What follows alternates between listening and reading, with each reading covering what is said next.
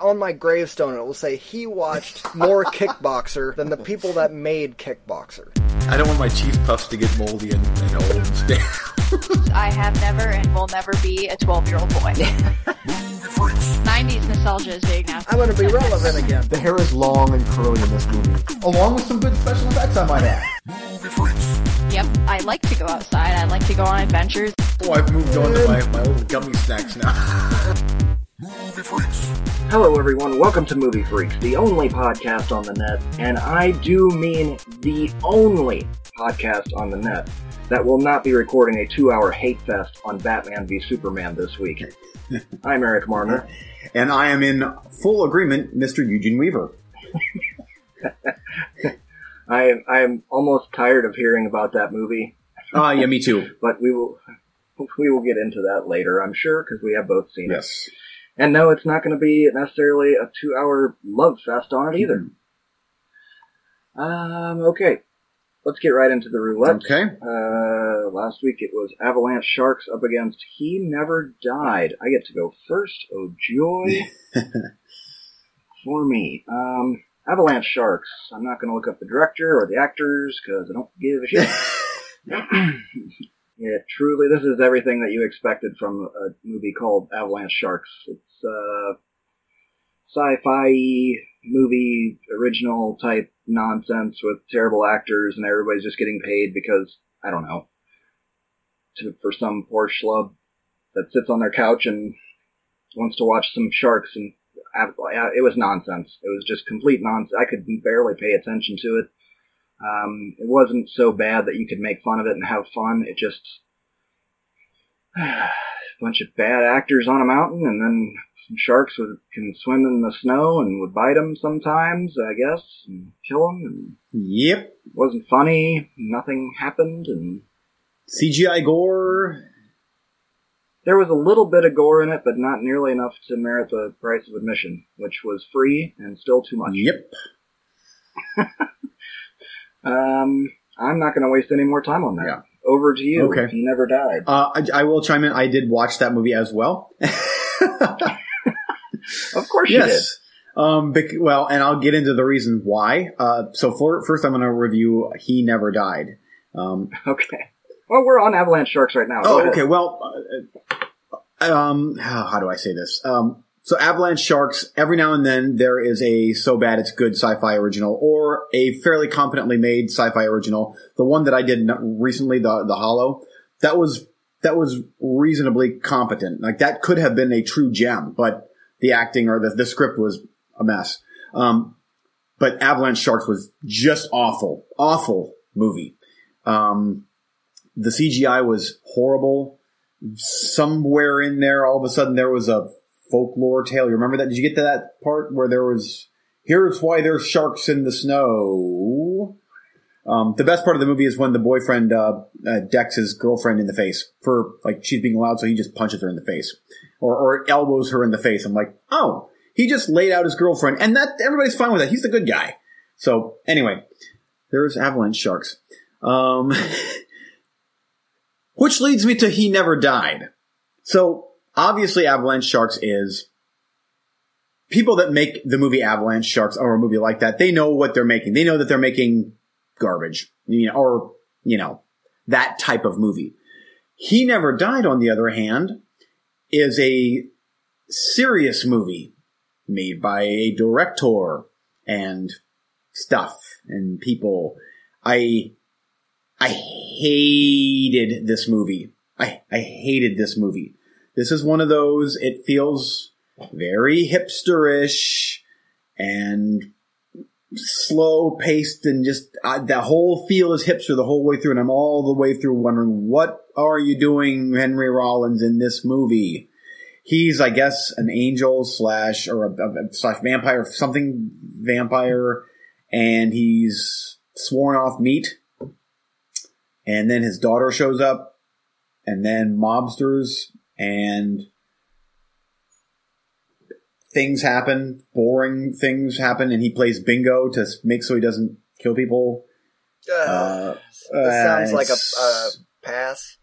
Oh, it's so bad. I mean, it's bad. You know, it's bad when I enjoyed Avalanche Sharks more than this. And this one here is a serious, like, we're trying to make a good movie here, and it was so bad. But again, I am not the audience for this movie. I am completely not the audience for this movie. I know that this movie did get some good reviews, whereas Avalanche Sharks I don't think got any good reviews.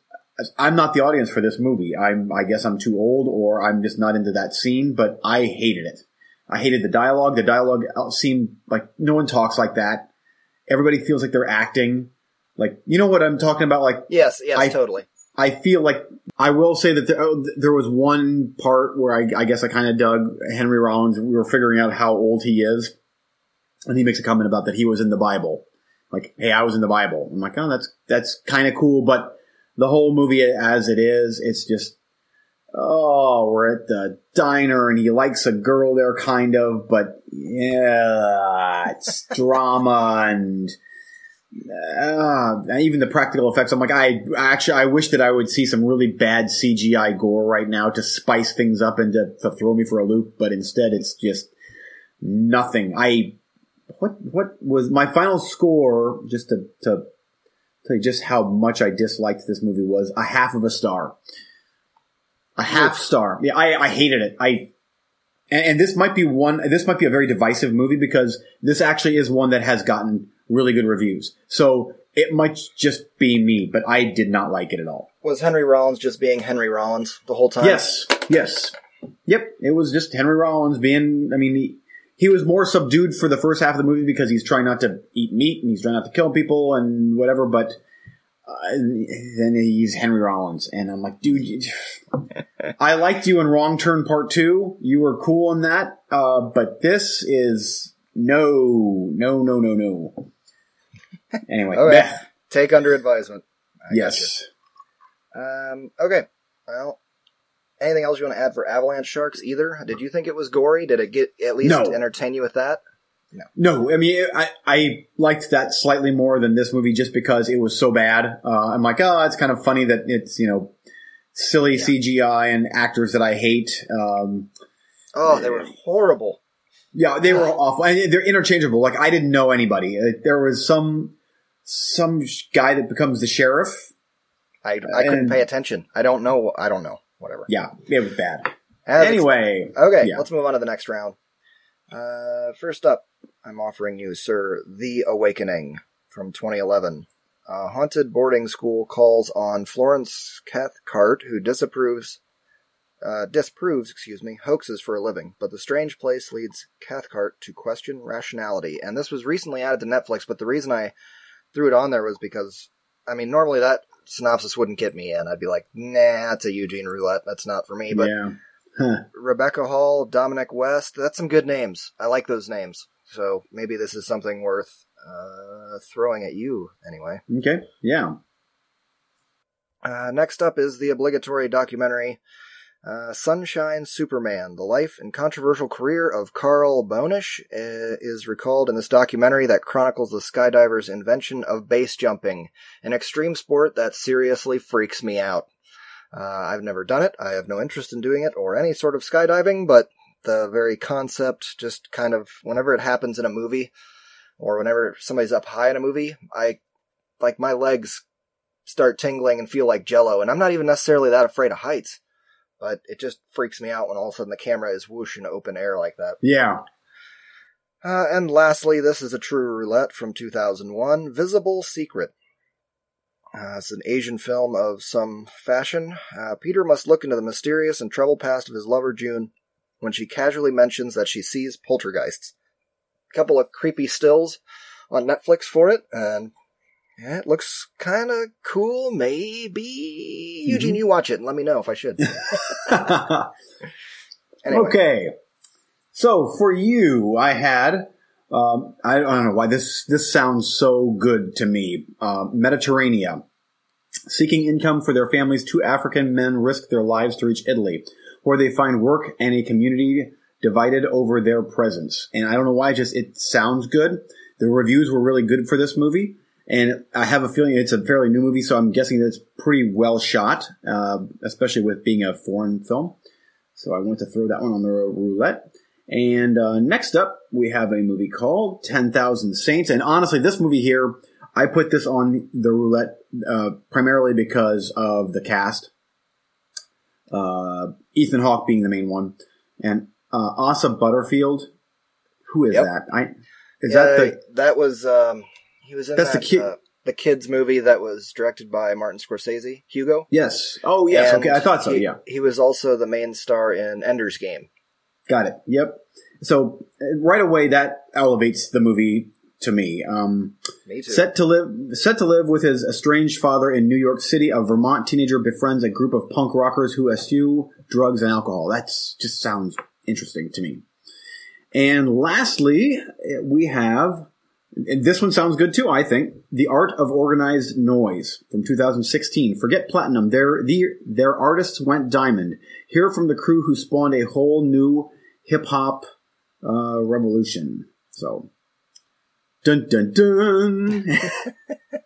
Okay, I am going to take 10,000 Saints. Mediterranean sounds cool, but probably ultimately depressing, and The Art of Organized Noise doesn't scream anything to me. That's not any rap that I like, so I was Okay. very meh on that one. But 10,000 Saints, though, I was like, oh, what is that? Was that just recently added, or is that just a gem I found? I think it was under my recently added to Netflix list, so I'm guessing it just kind of one of those that just kind of slipped under the radar. Yeah, I saw that, and I was like, that looks up my alley. That looks like a Guide to Recognizing Your Saints or something along those lines. So I definitely was jumping on that one. Back to you. Okay, and I am, let's see here. Just pulling up the list again that you threw my way. I think, I'm going to go against what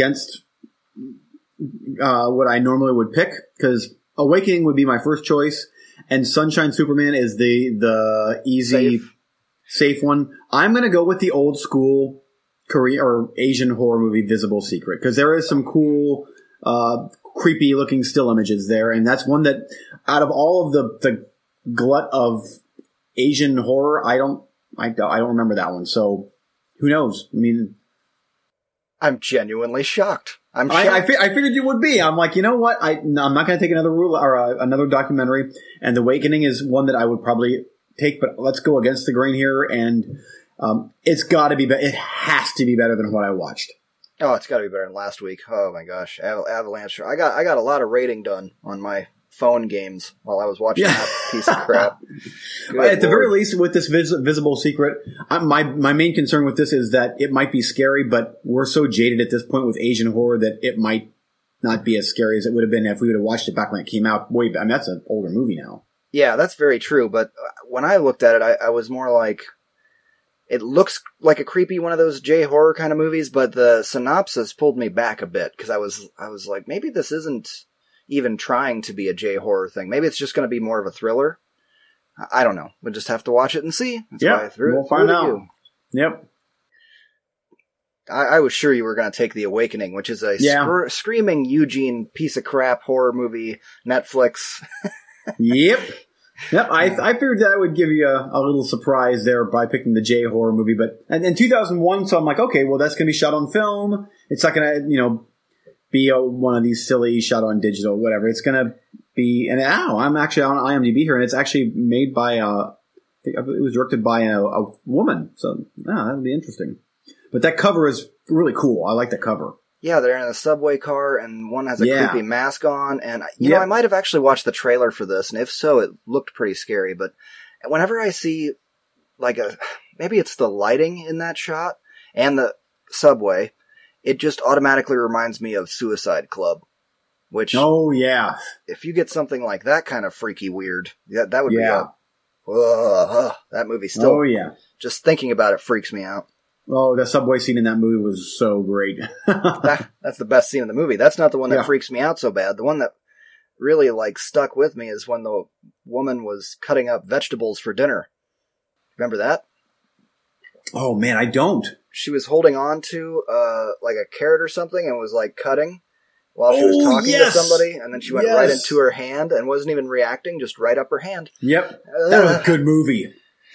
I think I sold you my copy of that because And it was like a region, like it was an Asian DVD. I watched it, blind bought it and watched it and was like, no. I liked that movie. Yeah, I should watch that again. That and Uzumaki. I need to watch that one again. Okay. That should do it for this round of the roulette. Before we move on to recently watched, I did want to touch real quick on the Fantasy Movie League. We had our Fantasy Movie League draft. I'm actually in 2 leagues this year on 2 different websites, so it's going to be a lot to keep up, and actually managing 3. So I'm going to be crunching a hell of a lot of numbers, but that's all right. It'll be fun.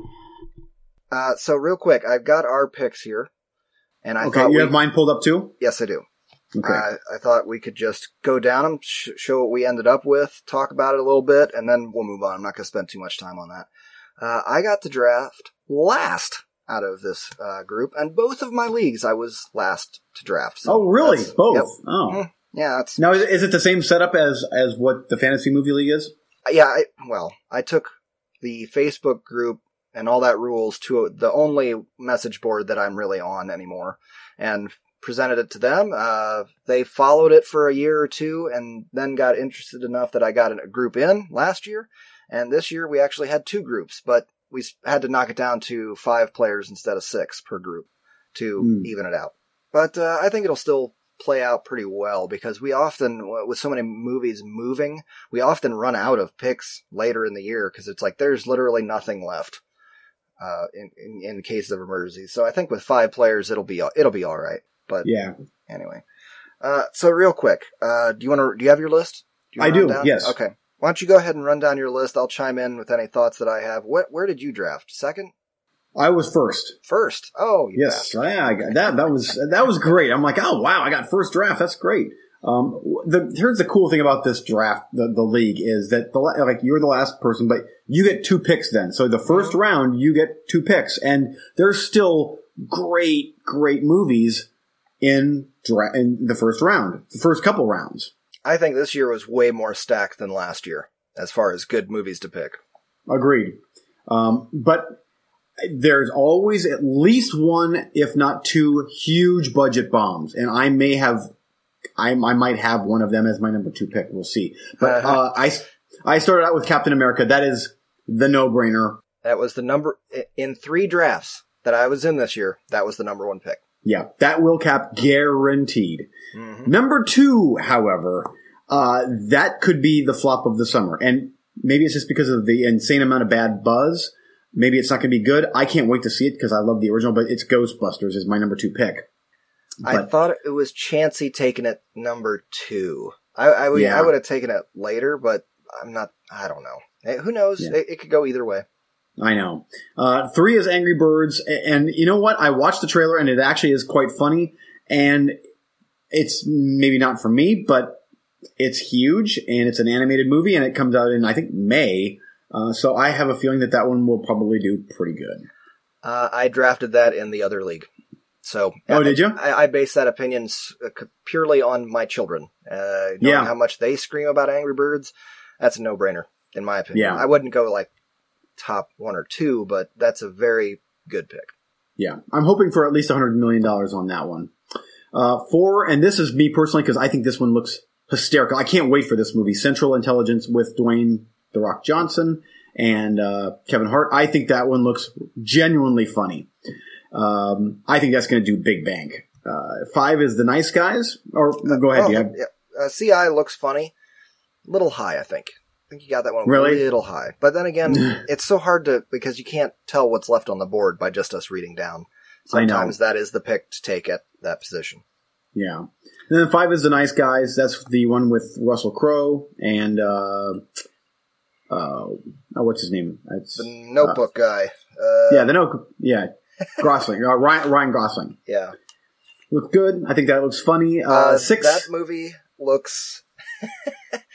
Honestly... Hold up. Pouring a drink.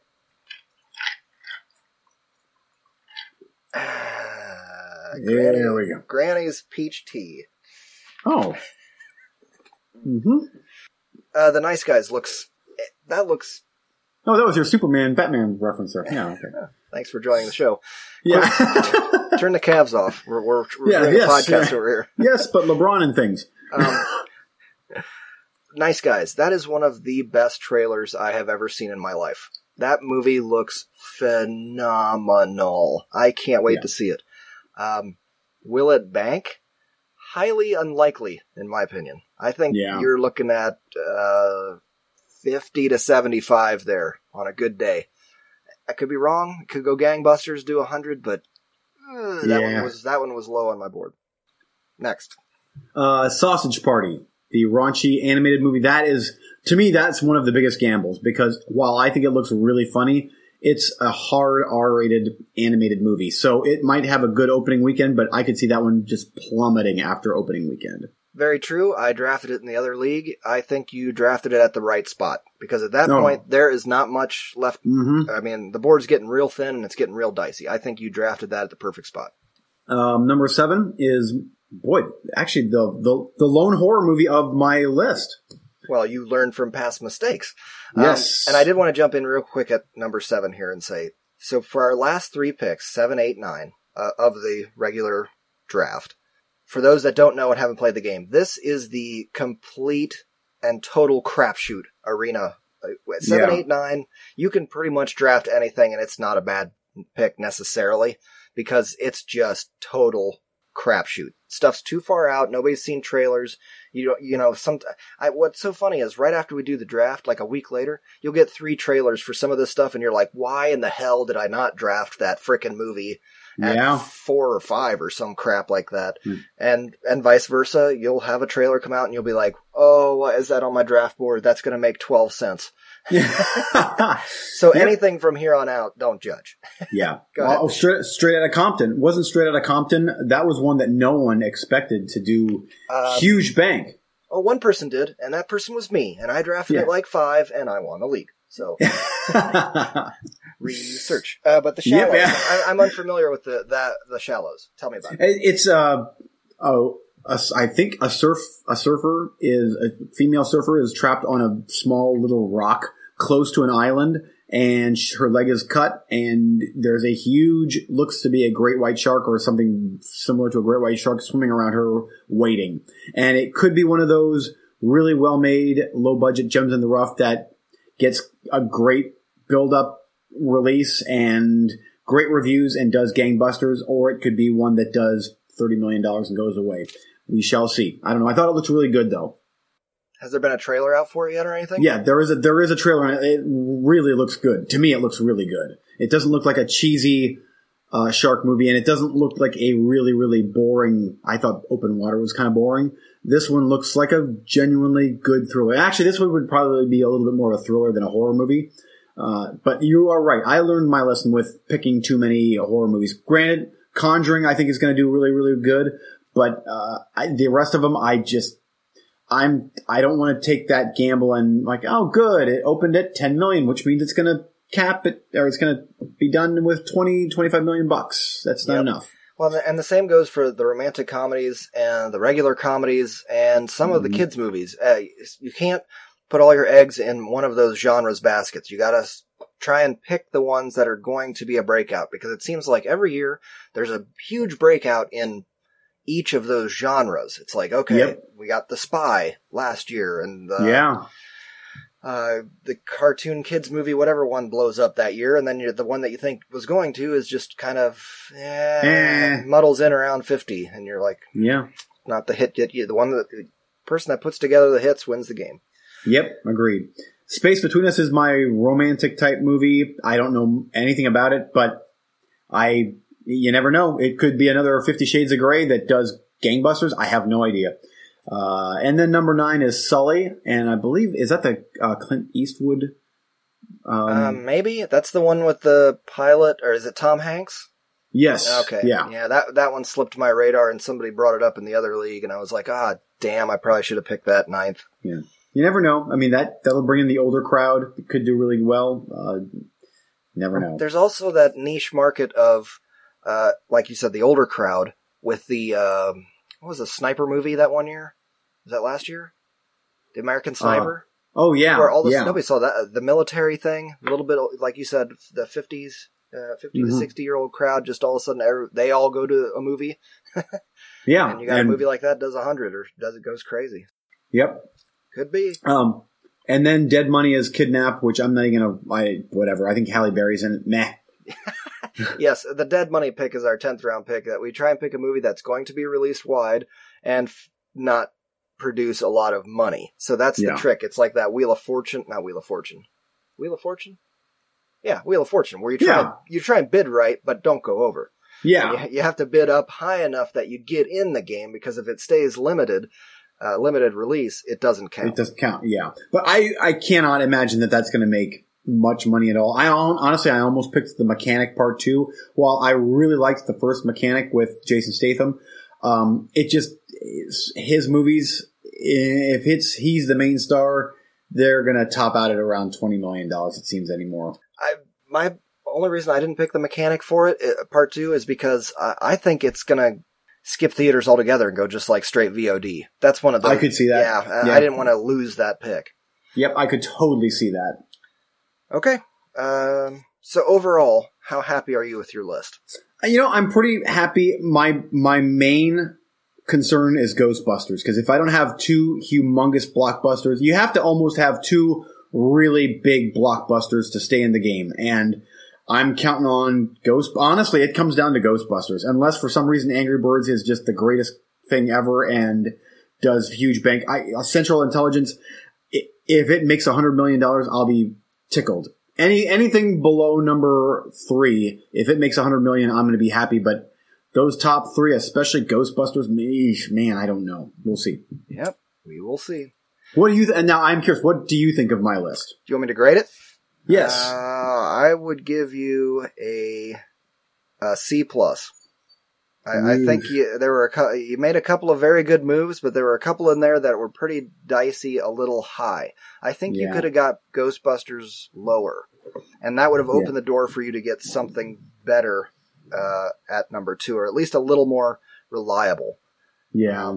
And that's kind of what I went with on my list, is looking for stuff that has a good track record of banking. The Ghostbusters, I mean, that's a reboot, and people can go either way on that. I know that movie has a huge following, but I mean, and you can't entirely judge by the trailers, because he has a history of putting out crappy trailers for great movies, at least according to comedy fans.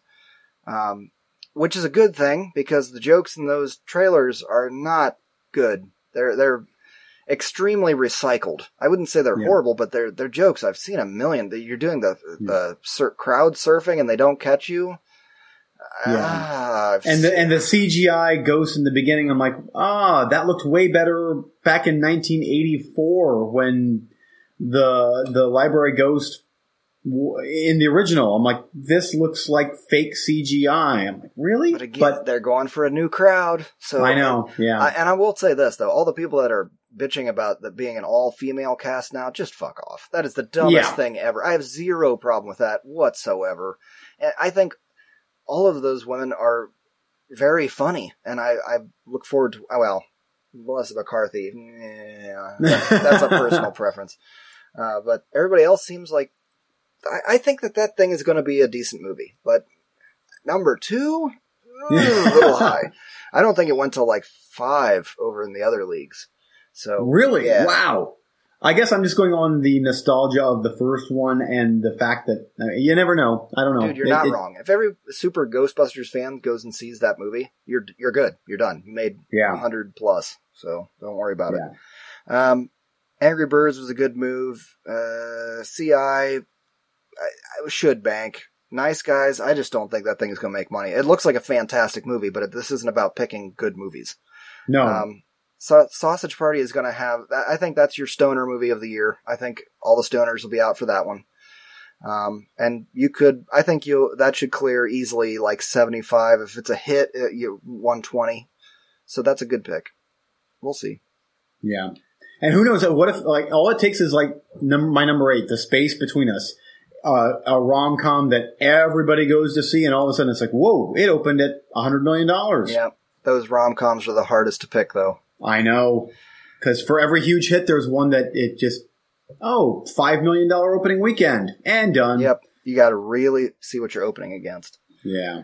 Okay, on my side, we're getting carried away here. I want to get on. No, this is fun. I like it. This. It's good, but I want to get on with it because most people don't follow this kind of stuff all the time.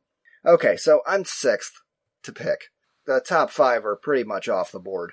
And in all the leagues that I was in, the first rounds were nearly identical. But I also was making a very conscious effort to not pick the same movies in both leagues. I wanted to mix it up a bit so that I was rooting for different sets of movies. Anyway, so with the 6th pick, I took Independence Day 2. Resurgence, Resurrected, Risen, whatever the hell it's called.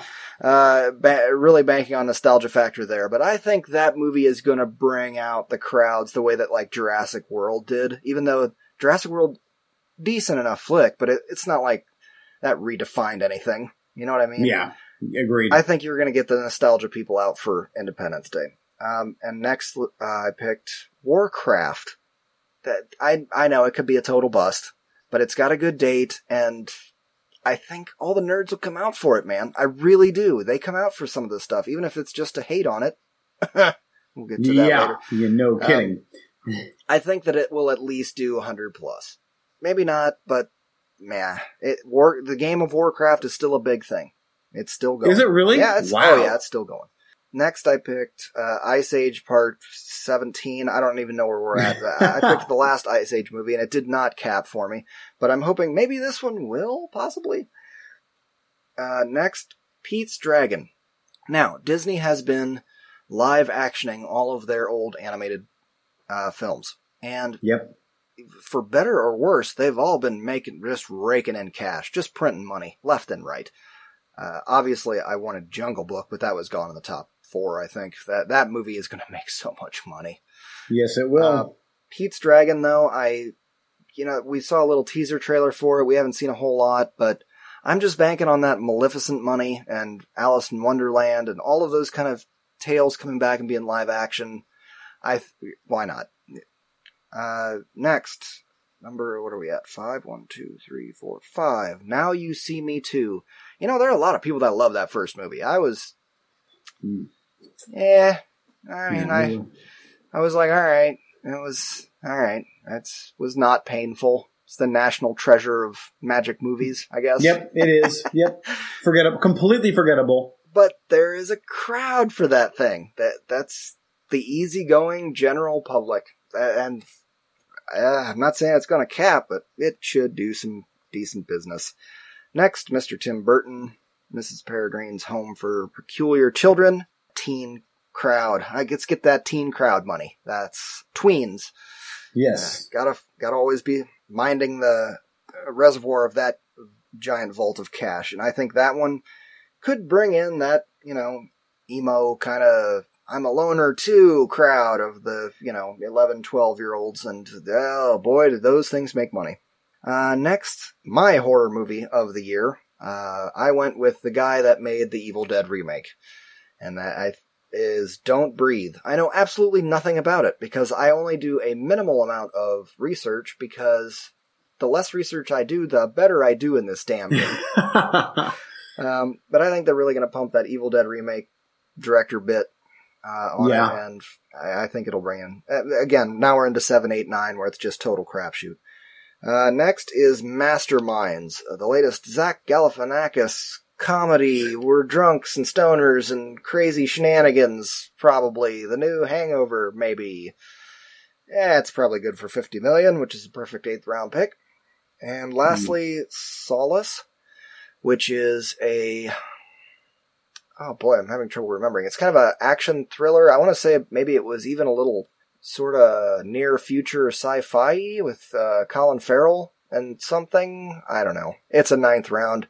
Take any damn movie you can get it in 9th round. And for my dead money pick, Ben-Hur, a baffling remake. Wow, does that look like shit. And I think it was going to make tens of dollars. So you think that's going to be a colossal flop? I mean, that looks pretty big budget. It is big budget. Is it? I would say it's moderately budget. Isn't that that's the Russian Timur Vampire Hunter guy? And his last few movies have not done so hot. I'm a fan of the guy, but his last few have been, I was, when I heard Ben-Hur remake, I was like, okay, dude, I'm on board for that. Let's see what you got. Why not? And then I saw the trailer and I was like, what a steaming pile of crap. Like, they're trying to do Fast and the Furious with Ben-Hur or something. It looks horrible. And I don't think anybody's going to see it, and I think it's on a bad weekend when it's going to get crushed by better movies. Yeah, boy, if that's the case, well, I'm looking here on IMDb. I'm trying to find out what the budget was on that movie. I don't know why. Just to me, the trailer looked like it was a pretty big budget movie. But yeah, that could be another fan four stick. Oh boy, I don't know. But again, I'm trying to pick something that's not going to go limited. Because that screws you on the dead money pick. Yeah. Now, that one there, I don't think it will, but that one there, I could easily see that being bumped to the holiday season. And if it's bumped, then I get to pick something else. So that's no loss there. Okay. Does that do it for Fantasy Movie League? Anything else you want to add for that? I'll let you grade my selections. Boy, that's tough. I mean, you have a couple good ones in there, but even Independence Day, he hasn't had a huge hit. Roland Emmerich, he hasn't had a gigantic hit, and it's almost like he's made a name for himself. That one there to me is almost as big of a crapshoot as Ghostbusters, and I want to see the movie. I really, really do, but I don't know. Yeah. I want it to do good. It's an alien invasion movie. Heck yeah, but I don't know why I could just see that one like, it opened at $30 million. Wah, wah. Oh man, I don't know, man. I think there's an Independence Day crowd out there that you are underestimating. Really? Yeah. There could be. I hope. I genuinely, I want that movie to succeed. I love big budget alien invasion movies, so bring it on. I just, it would have been cool if Will Smith would have been back, but we'll see. Yeah. Here's another reason I picked Ben-Hur when I did. The weekend before Ben-Hur is Suicide Squad. Ooh, and then the weekend, Suicide Squad, then the next weekend is Ben-Hur, Pete's Dragon, and Sausage Party. Wow. I just don't see Ben-Hur succeeding in that crowd. Boy, and I just wonder if any of them will blink and move their release dates, or if they're like, let's just get this done with. I think it's very possible that thing could move. I wouldn't be surprised at all. Okay, let's move on to recently watched. We have a good amount of time for that. Okay.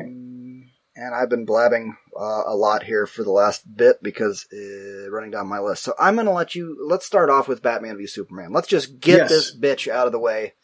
Agreed.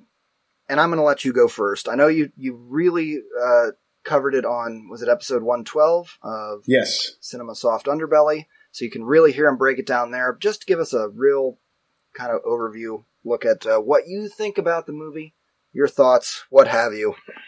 Okay, well, going into the movie, first off, I loved Man of Steel. I did. One of my favorite superhero movies that I've ever seen. I loved the direction that they went.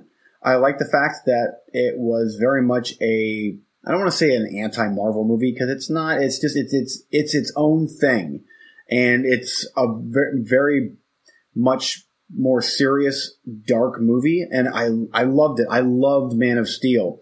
Very few faults in that movie for me. Now, I don't have this deep-seated passion for the original Christopher Reeve movies and the history of Batman or of Superman. I like them, but it wasn't like they have to be this, and he has to have the red tights, and he has to,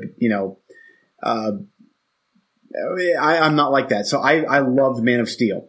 And this is an extension of Man of Steel. It's this, if you liked Man of Steel, I'd be hard pressed to see why you wouldn't like this. My first thoughts are I need to see the extended version, and it's already been announced that there is an extended version coming to Blu-ray. Because that was my main complaint with the movie is it did feel choppy to where I wish certain things were fleshed out, but I was never bored. 2.5 hours and I was never bored. I loved Ben Affleck as Batman and Henry Cavill as Superman, and I might be the only one on this planet that did not mind Jesse Eisenberg as Lex Luthor. I thought he was okay. Maybe not the best choice, but I wasn't bothered by him. He was.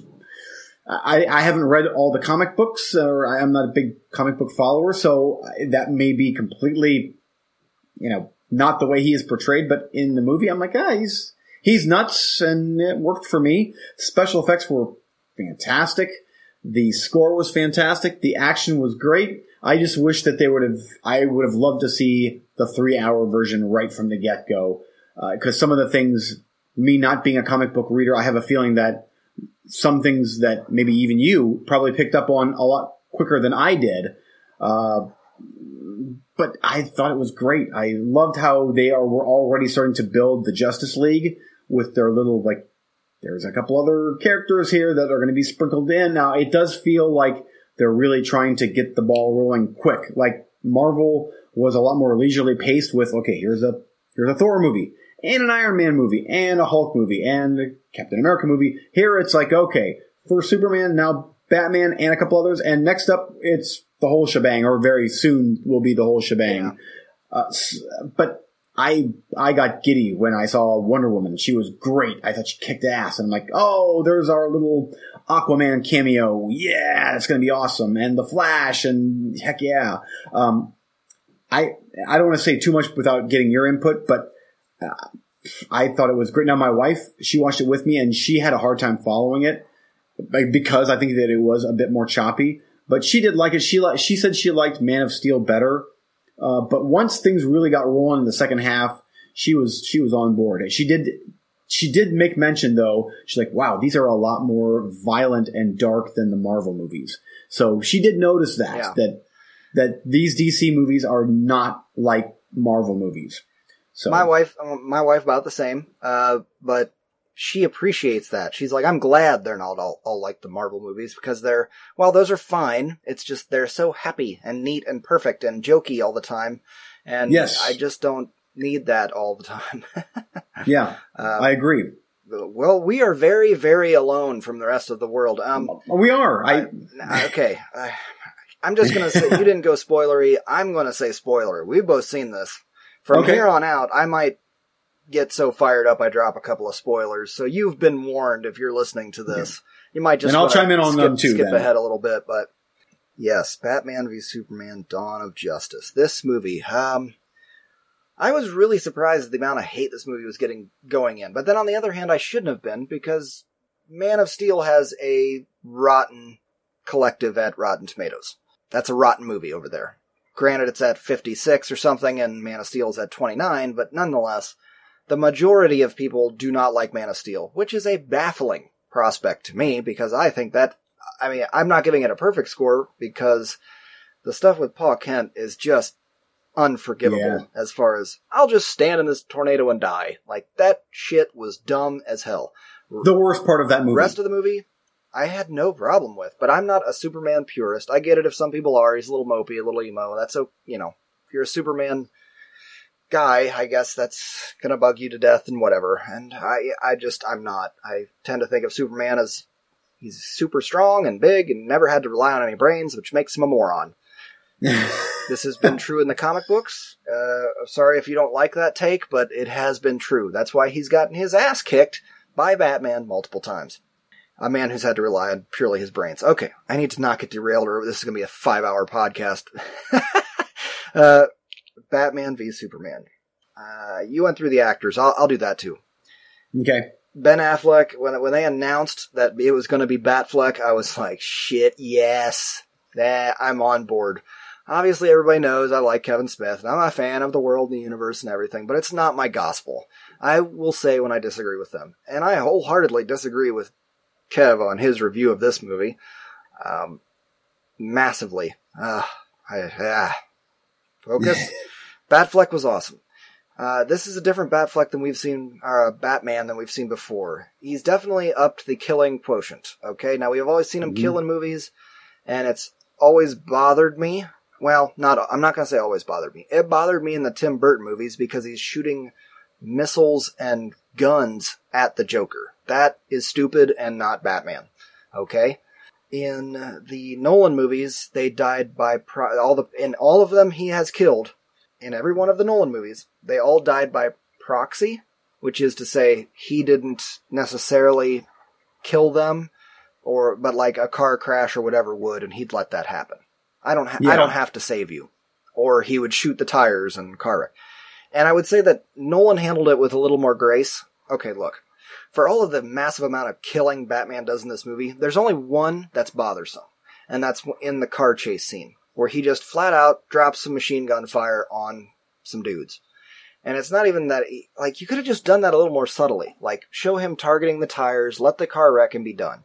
But that's not what he did. He just opened fire in the car, it turns into a fireball, flips upside down, and then he crashes straight through the damn thing like, fuck you on top of it.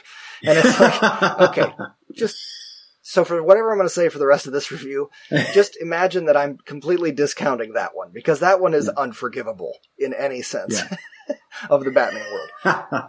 All of the other kills that happen, I didn't have a problem with, because it was all by proxy. He's fighting a gang of thugs that's going to torture and murder a woman, and one thug pulls the pin on a grenade, he grabs another thug and throws him into it, and they get blown up by it. I mean, you're in a battle, I don't really care about that. Like, that's not like him killing. The other kill that everybody is hailing is where he busts through the wall, grabs the guy's .50 caliber gun, and shoots the tank. Yep. That is shot for shot, frame for frame, taken from a comic book, The Dark Knight Returns.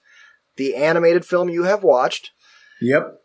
It's in that movie, or in that book. But in that book, he shoots him in the forehead. Even Zack Snyder said, I'm not going to do that. So he shoots the tank. The guy goes up on his own because it's a flamethrower thing. I didn't have a problem with it. I was like, whatever. They said before they ever shot a single frame of this movie, that The Dark Knight Returns is our basis for this movie. Okay, well, that's what they did. They did it. That's exactly what happened.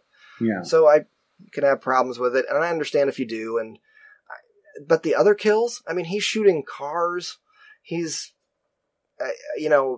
somebody brings a gun up to his head, and he pushes it away, and the guy pulls the trigger, and it shoots somebody else. There are people that are freaking out about that kind of stuff. And that's so. I don't get that. I don't get. Look, here's my theory on this movie, honestly, and on the negative reviews. Every once in a while, a big tentpole movie comes along where everybody decides we're going to get so hypercritical on every single thing in this movie to the point where we're going to claim confusion. I've read reviews where people when we finally get around to Batman and Superman fighting, I don't even know what they're fighting about. I don't even know why they're fighting. And it was the most straightforward plot that I've ever seen ever. So all these reviews where I read where I was like, I was confused. I couldn't follow it. I didn't understand. I'm like, did you fall asleep halfway through the movie? Did you sleep through 30 minutes of it? I mean, if you did, if you were so bored, okay, you didn't like the movie, I get it. That's fine. I fall asleep in movies. It happens. But you can't hold that as a negative to the movie when you didn't watch half of it or you weren't paying attention. I don't understand the reviews that people are bringing into this movie. I really don't. But some of the negatives are just, they're baffling to me. They're like, why is Lois Lane is completely useless? She's in Africa for no reason whatsoever. She didn't have to be there. And then she's in a bathtub, why is she in a bathtub? Why are you in a bathtub? That doesn't make any sense at all. And I'm like, what are you talking about? She was just taking a bath. Why was she in Africa? Lex tricked her into going there as a Superman magnet. What's the problem? And then there are other people. Lois Lane got saved too many times. She's always in peril, and he's always right there to save her. It's such bullshit. Okay, you know what? Let's just delete 75 years of comic book history where Superman saves Lois every damn issue. I mean, what the hell are you talking about? This happens all of the time, where people put Lois in peril so that to draw Superman out. It's a theme we've seen 100,000 times in the comic books. Yet, for some reason, we're going to select this movie to be pissed off about it. I don't understand. Obviously, the third time she's getting saved in the water under the rocks, all of that section could have been rewritten much tighter and cleaner, and it didn't need to be that way. But these people that are like, screw this movie because of that, I'm like, I don't understand what you're saying. Now look, I'm not loving this movie to death. Lex Luthor Eisenberg did a decent job. Bryan Cranston would have been better, but Yeah, I agreed. he did okay. I thought he should have reeled it in a hair, especially at the dinner party speech, where he went full-on Nick Cage matchstick men, where he's like, he's just like fully freaking out. But I think that maybe some of the 30-minute longer director's cut might clear some of that up, because I think there's been some alien influences going on in him, maybe, to explain that, possibly. I'm just guessing. Anyway. Yeah. We will see. But his performance could have been reeled in just a smidge, and it would have been all the better for it. What else? Gal Gadot killed it as Wonder Woman. The end. Yeah, she Nothing did. more needs said about that. Doomsday, the only complaint I have about that is he should have gone full on looking like Doomsday. He was metamorphosizing as they were fighting. So what does he look like? Because I'd lost have me to there. show you a picture, but by the end of Okay. it, he should have been full on, lots more bones hanging out of him than he was. Oh, They okay. didn't quite get there. They went like 75%.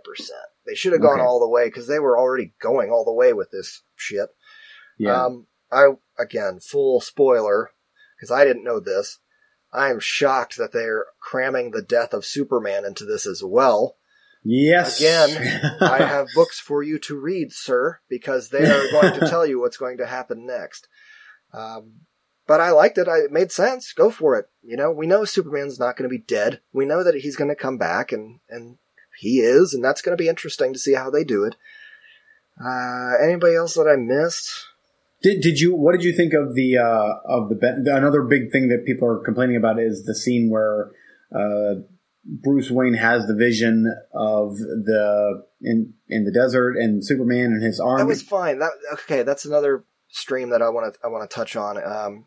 People are complaining that all of the other Justice League member cameos are ham-fisted in here, and I didn't feel that at all. It felt totally natural to me, but it was like, Lex is obsessed with power. Anybody that knows Luthor knows that, and he gets wind of these people. He's going to have a file on them, and he tracks down all the information he can. He's a billionaire and can do that kind of thing.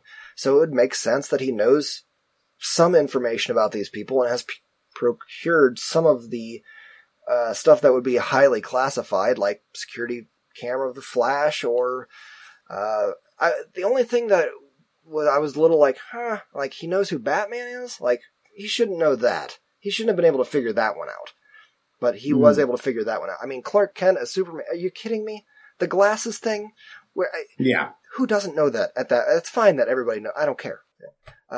So I didn't feel like any of those cameos of the Justice League were ham-fisted in there. I mean, No. they were all on Lex's computer, and Batman got it. The end. I just don't get why people are so pissed off at this movie. The choppiness, yes, I definitely felt the choppiness in a few scenes, but I felt the choppiness in the Watchmen theatrical cut, and it was completely cleared up by the ultimate cut. So I have no problem watching a 4-hour movie. Do you remember back in the day when the Ten Commandments and Ben-Hur and all these movies were 2 VHS tapes? Oh, yeah. They were epics. They were long-ass movies. The only thing I ask is give me an intermission. I would appreciate that. Give me a 4-hour movie and an intermission. I'd rather have that than Kill Bill Part 1 and 2. I want one movie. Yeah. Of one tale. Yeah. Now, were you ever bored in the movie, or Not was once. it? Everybody is like, the first hour is boring, and then it's awesome.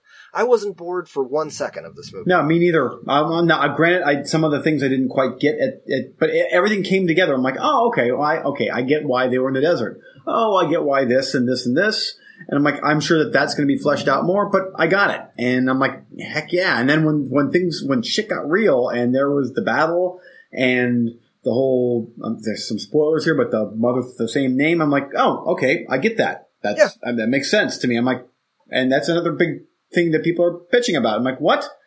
Many times on this show, I have said we never need to see the death of Bruce Wayne's parents ever again. And we start off this movie with the death of Bruce Wayne's parents. And I was like, oh, God, why again? With the pearls and everything, I get it.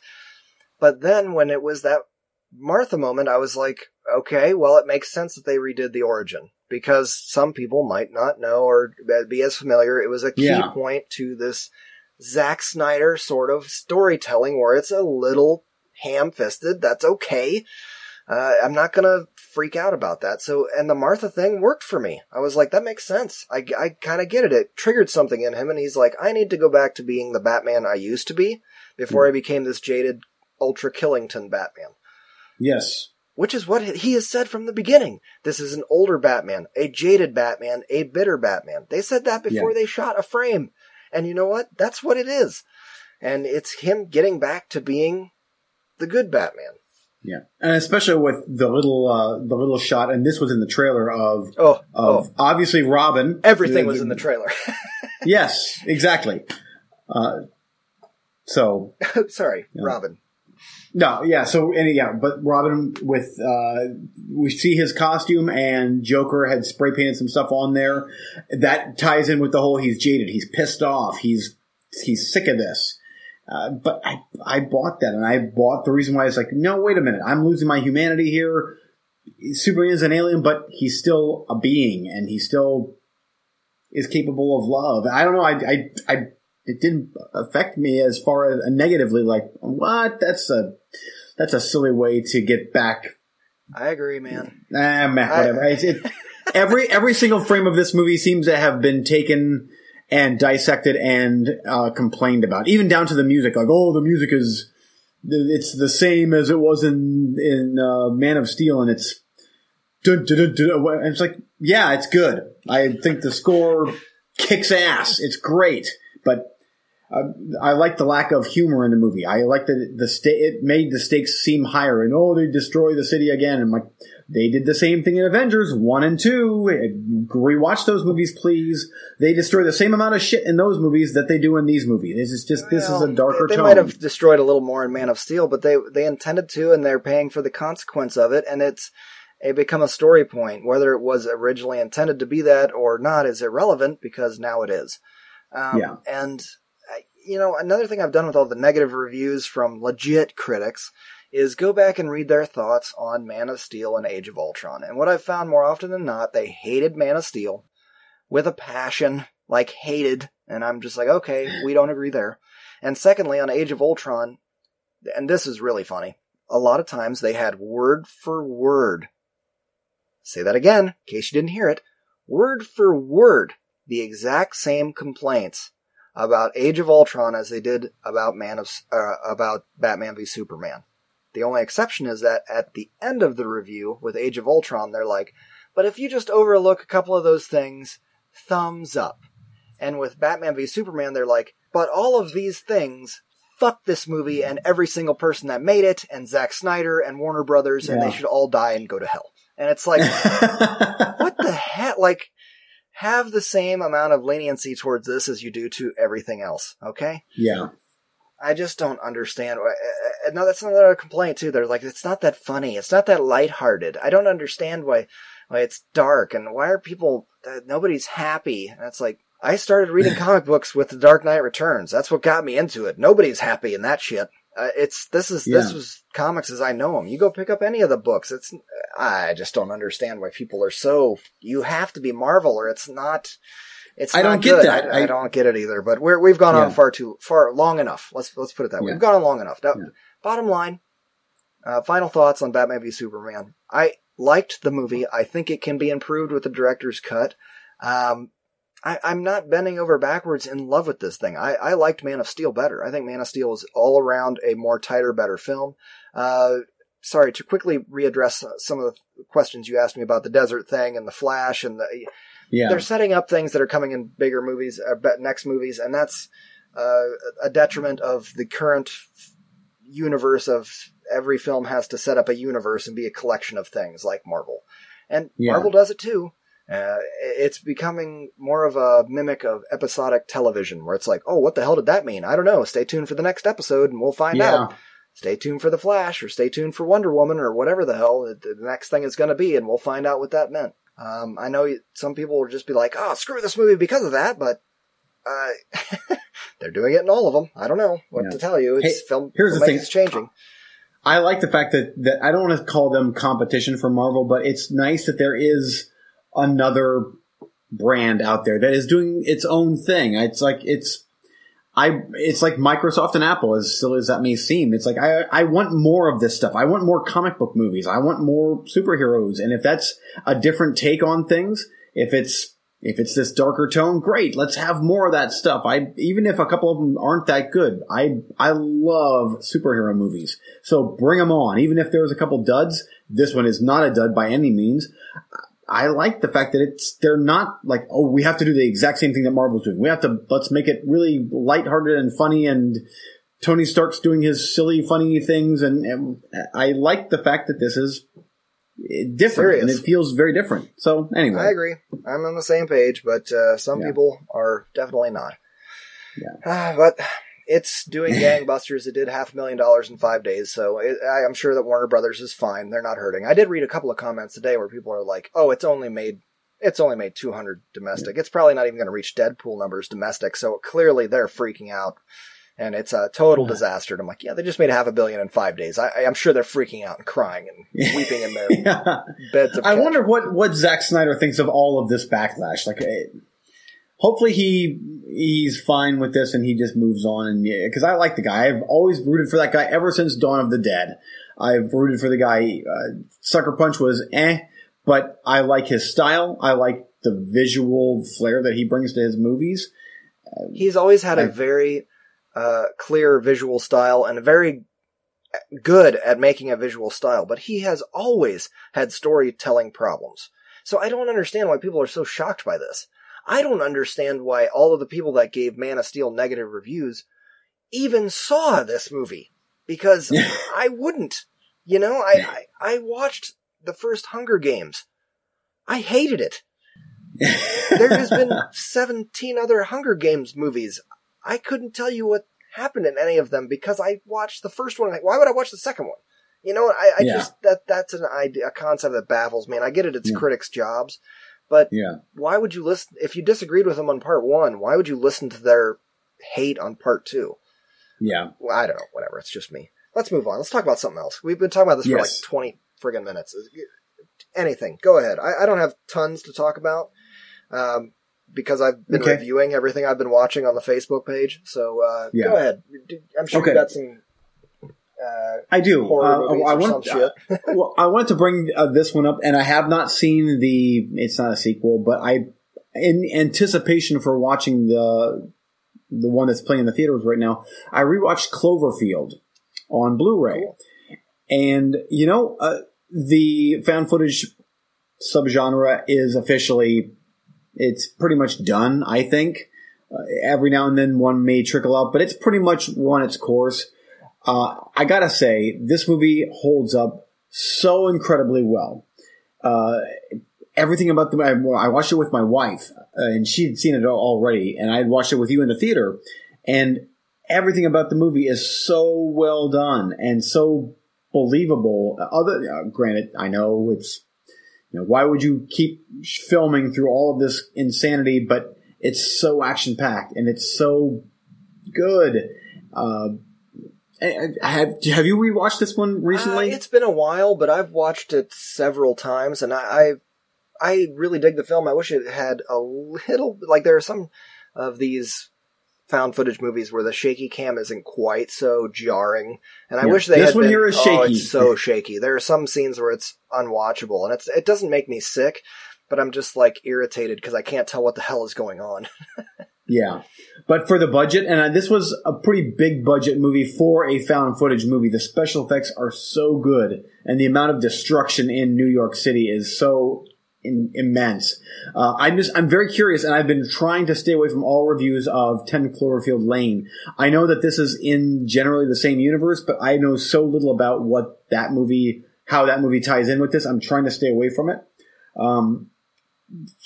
But it's cool that they are maybe kind of sort of revisiting this world here. If they are, I can't tell. I've also been avoiding reviews. Some of the podcasts I've listened to have touched on it, and I've skipped the spoilery bits. And me too. The best I can glean from it without ruining anything is that it's a side quill. It exists in the same universe, but kind of isn't anything like Cloverfield. So I'm a little worried that it's just a cash grab name thing. No, I'm just worried that it's a a hostage John Goodman in a cellar thing for 90 minutes, and then maybe at the end a monster and you're done. And I don't want it to be that. I want the trailer to be the first 10 minutes of the movie. That would be awesome if that would be the case. That's why I haven't gone and that's why I haven't seen it in theater. Yeah. But anyway, the original still is good. I still get a big shit-eating grin whenever the Statue of Liberty's head comes flying through the city. I'm like, yes, that's so awesome. I love that. And it's cool to see, even at this point, this movie is 7, almost 8 years old now, that a lot of those actors have now gone on to other things that have made names for themselves, including T.J. Miller. He is now a bigger actor. He's in this movie. Can we have one Yes, episode in the last 2 months without mentioning? Yeah, he actually is the cameraman in the movie. So he's the comic relief. So I have another reason to hate him? Yes. But I still freeze frame the very end there where we cut back to the loving couple, that happened like a month before the events in the movie, and you see the splash, the little splash thing, and like, oh, there's the creature. He's, whatever. So anyway, still a good movie. Cool. Okay, I'll be real quick here because I'm more interested in what you've been watching than what I've been watching. No, I've got a couple others I want a quick hit on. I want to say happy birthday because I watched The Matrix with Addison. This is her first R-rated movie. I wanted to make key because I remember my first R-rated movie, and I'm sure that you do. We've probably talked about it before. Well, she has finally seen her first one, and I figured The Matrix is perfect. I know there's a lot of GDs in it, but not so many as I thought. And it was perfect for a first-time R-rated. Here you go. Here's something a little more adult. This was on my first watch on Blu-ray. It holds up perfectly. It's a fantastic film. I saw this movie 4 times in the theater. It was one that I was like... I was almost depressed after I left the theater because I was like, that was so great. It makes me mad that I didn't make that movie. Like, I should have made that movie, and like everybody else, I feel like Neo, and, so happy birthday. That was released today in 1999. Oh, wow. Nice. So that was pretty sweet. Next, The Flash, the 90s series TV show, The Flash, I've been watching. I finished that up. I'm not going to spend a lot of time on it. It's a massive injection of 90s nostalgia. Holy crap, did I forget how people dressed back then. The 90s is becoming the new 80s, let's put it that way. Oh, I can believe it. But it was very entertaining background office material. I am so happy that I have it in my collection, and we'll revisit it one day with the boys or something. Before you get to watch the new Flash show, you have to watch this. And then you will appreciate that. And I know you're a big new Flash fan. Holy shit. There are some times where I'm thinking about it while I'm working, and I'm like, why are you not watching this with your wife? Because it's a perfect show for that. One episode a night, you'll love it. It's awesome. Okay. Yeah, especially after burning through Daredevil season 2 like I did, because I think we watched episode 6 tonight, and I started days before you, and you finished days ago. Days ago, yes. I cannot quit. That show I could not quit watching. I'm like, what happens next? What happens next? I love that show. So good. Are you going to go to Jessica Jones then? You really should. I added it to my list, and I probably will just because she is referenced in season 2, and you've talked about the show. Now, I have heard some more divisive things about that show versus Daredevil, to where it's like, no, don't expect Daredevil, and it's not quite as good, but I am totally invested in this side thing going on in Hell's Kitchen with the Marvel universe. I really like that. It's still in the same universe. That's the difference between Marvel and DC. Marvel's cinematic and TV universes exist in the same world. And DC's cinematic and TV universes exist in what is called the multiverse. Different universes. That's why they cast a different Flash for the movie. Oh, okay. And then all these universes are collapsed together on themselves with the Crisis on Infinite Earths storyline, which is a huge event, and I think that's what they're going to be doing 10 years down the road. I think that's what they're building to. So we will see. Oh, that's But with awesome. Jessica Jones, my advice is strictly one episode a night. No more. Okay? yeah. It's not... Somebody told you it's not as good as Daredevil. I don't know if I'd say that. It's just different. You know, it's more based on drama and thriller. In a way, it's way more R-rated than Daredevil. But it's not because of violence so much as it's rapey. It's very rapey. Like, to the point where you're, like, thinking about it a week later, like, Yeah. But it's a very powerful women tale. Yeah. I'm wording that wrong. It's a powerful tale of powerful women, which is what I really liked about it, that the women are the core focus of the show. All the women are in power. And I love that. It was a great reversal. What is going to be the next show that I know Luke Cage is going to be made? And is that going to be the next one out of the gate for Netflix? I think so. Yeah, because they already had a teaser for that show. And Luke Cage is a main character in Jessica Jones. So that's one of that. Oh, really? Oh, that's okay. my main reason for you to watch it, is so that you get the primer on Luke Cage. He is badass. He is so awesome. It's perfect. Well, and again, especially after season 2 of Daredevil, I'm like, I want to know everything that is going on in Hell's Kitchen and in this part of Marvel. I honestly, I liked Daredevil seasons 1 and 2 better than some of the Marvel movies. It's so good. Me too. Me too. But Jessica Jones, definitely take it slower with that, because if you start getting in a hurry, like, okay, that episode was very similar to the last, I just want to hurry it up, you're not going to like it. Okay. One a day. Got it. Having said that about Daredevil, I had to pull out Punisher Warzone again. So that is on my, not to jump ahead and say what's coming up, but I have to rewatch Warzone. I was cheering over here like...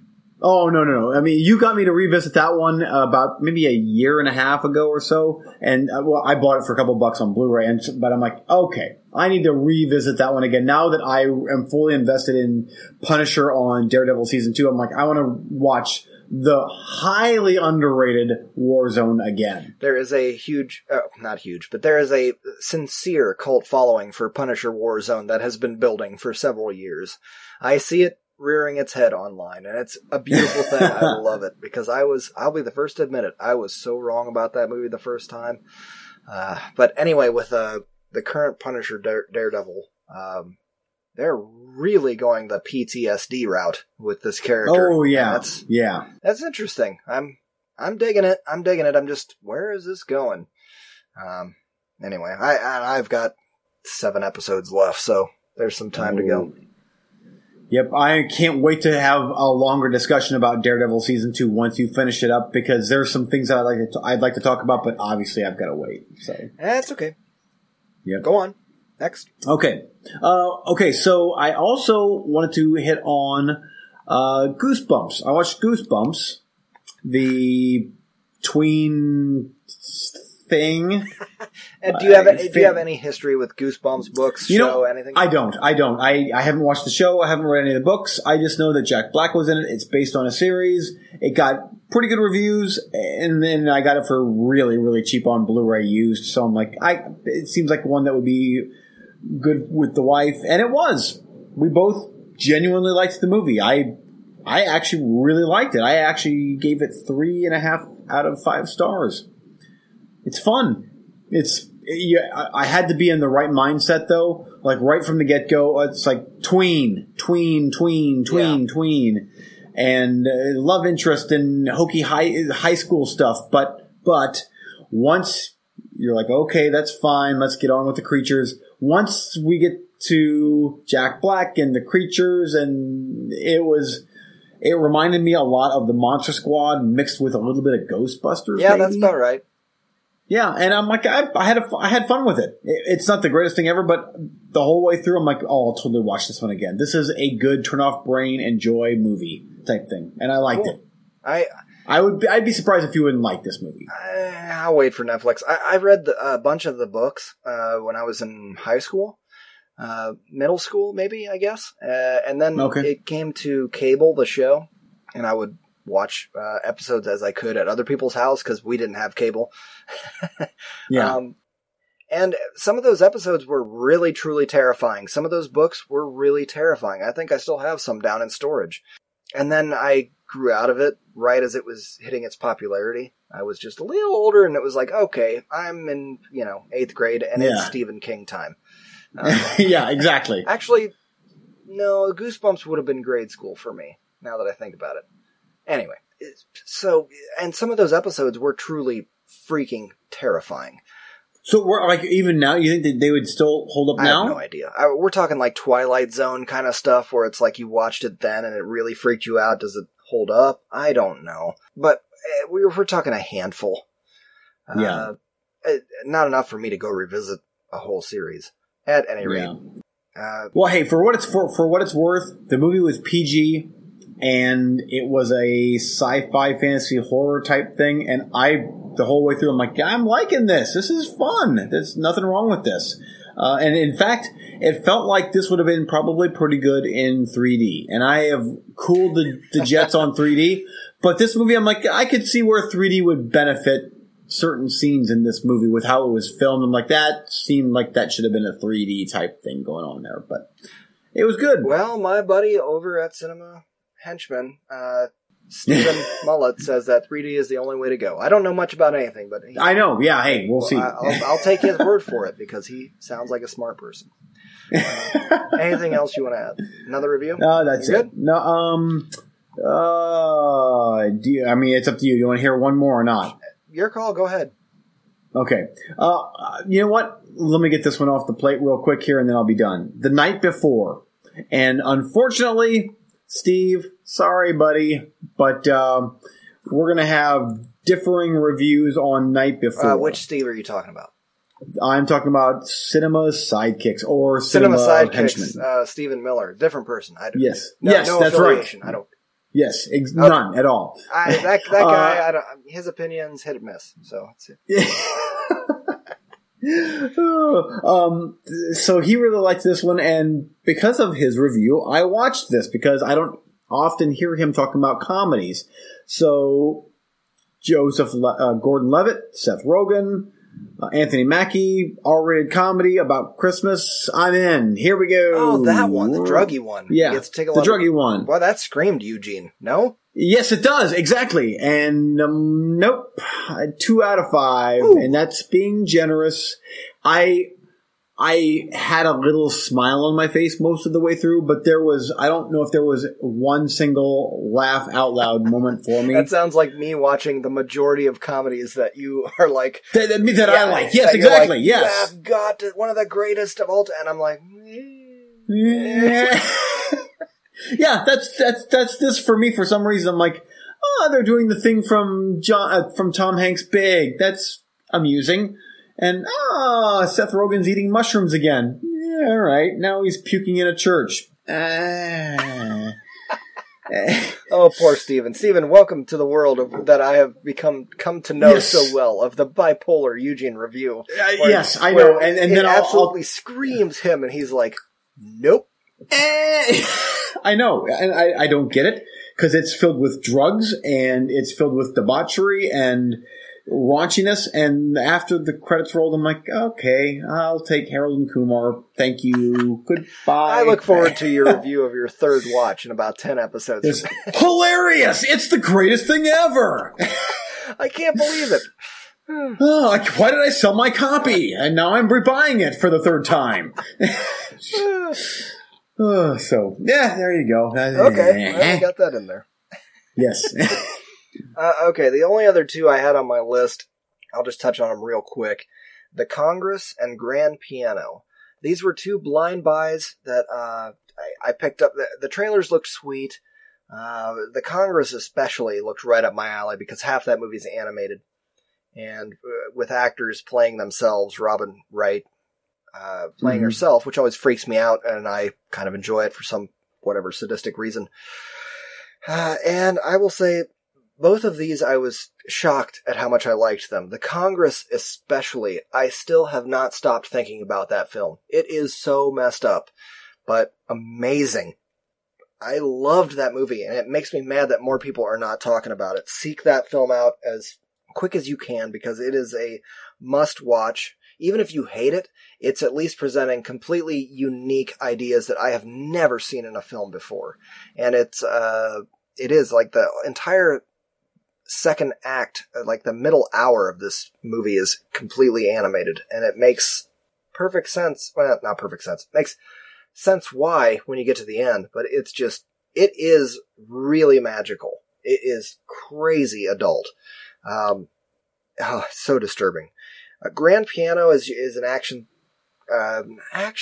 or just a thriller with Elijah Wood. It's phone booth behind a grand piano on a stage. The reason... Are you sure you threw that on the roulette? Are you sure about that? I marked it off my roulette list on my wall today because I watched it. It's been hanging up there for months because it's been on Netflix. Yep. Anyway, it was better than I expected. I expected to be like, passing thumbs up, it's okay. And I came out like more along Red Lights, where I was like, oh, that's a good movie. Now it's no supernatural or nothing, but it's like, wow, that was really well made and really well structured. The reason I'm breezing over both of these is because I reviewed them on our Facebook page. So get over there and take a look at that, and you can see more of our reviews on Movie Freaks Pod on the Facebook. Anything else you want to add for this episode? I'll wrap us up. If you wouldn't mind, I wouldn't mind hitting on just briefly the Canton Film Festival coming up, because I am involved in that. Okay. So if anybody is interested out there in podcast land, the Canton Film Festival is coming up on April 21st, 22nd, and 23rd. And just a brief rundown on the 21st. Doors open at 6 p.m. It's at the Canton Palace Theater.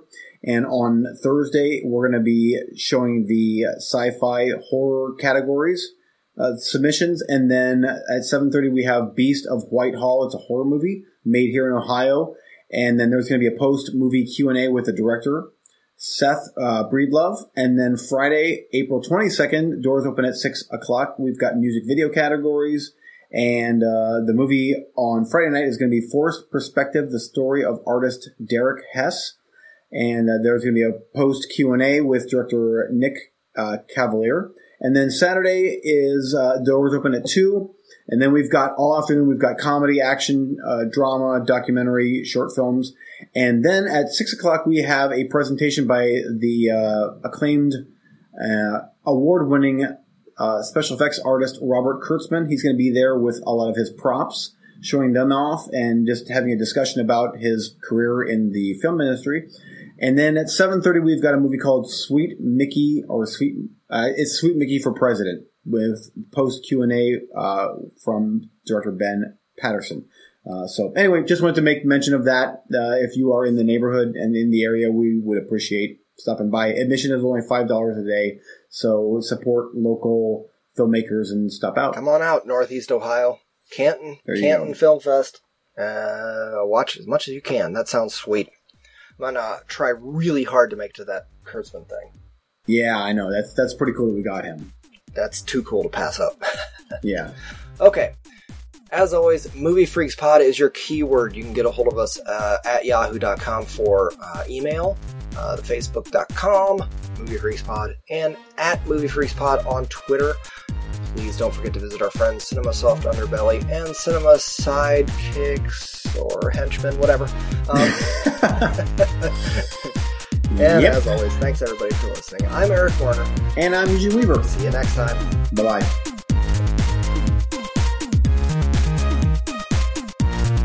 Thanks for listening.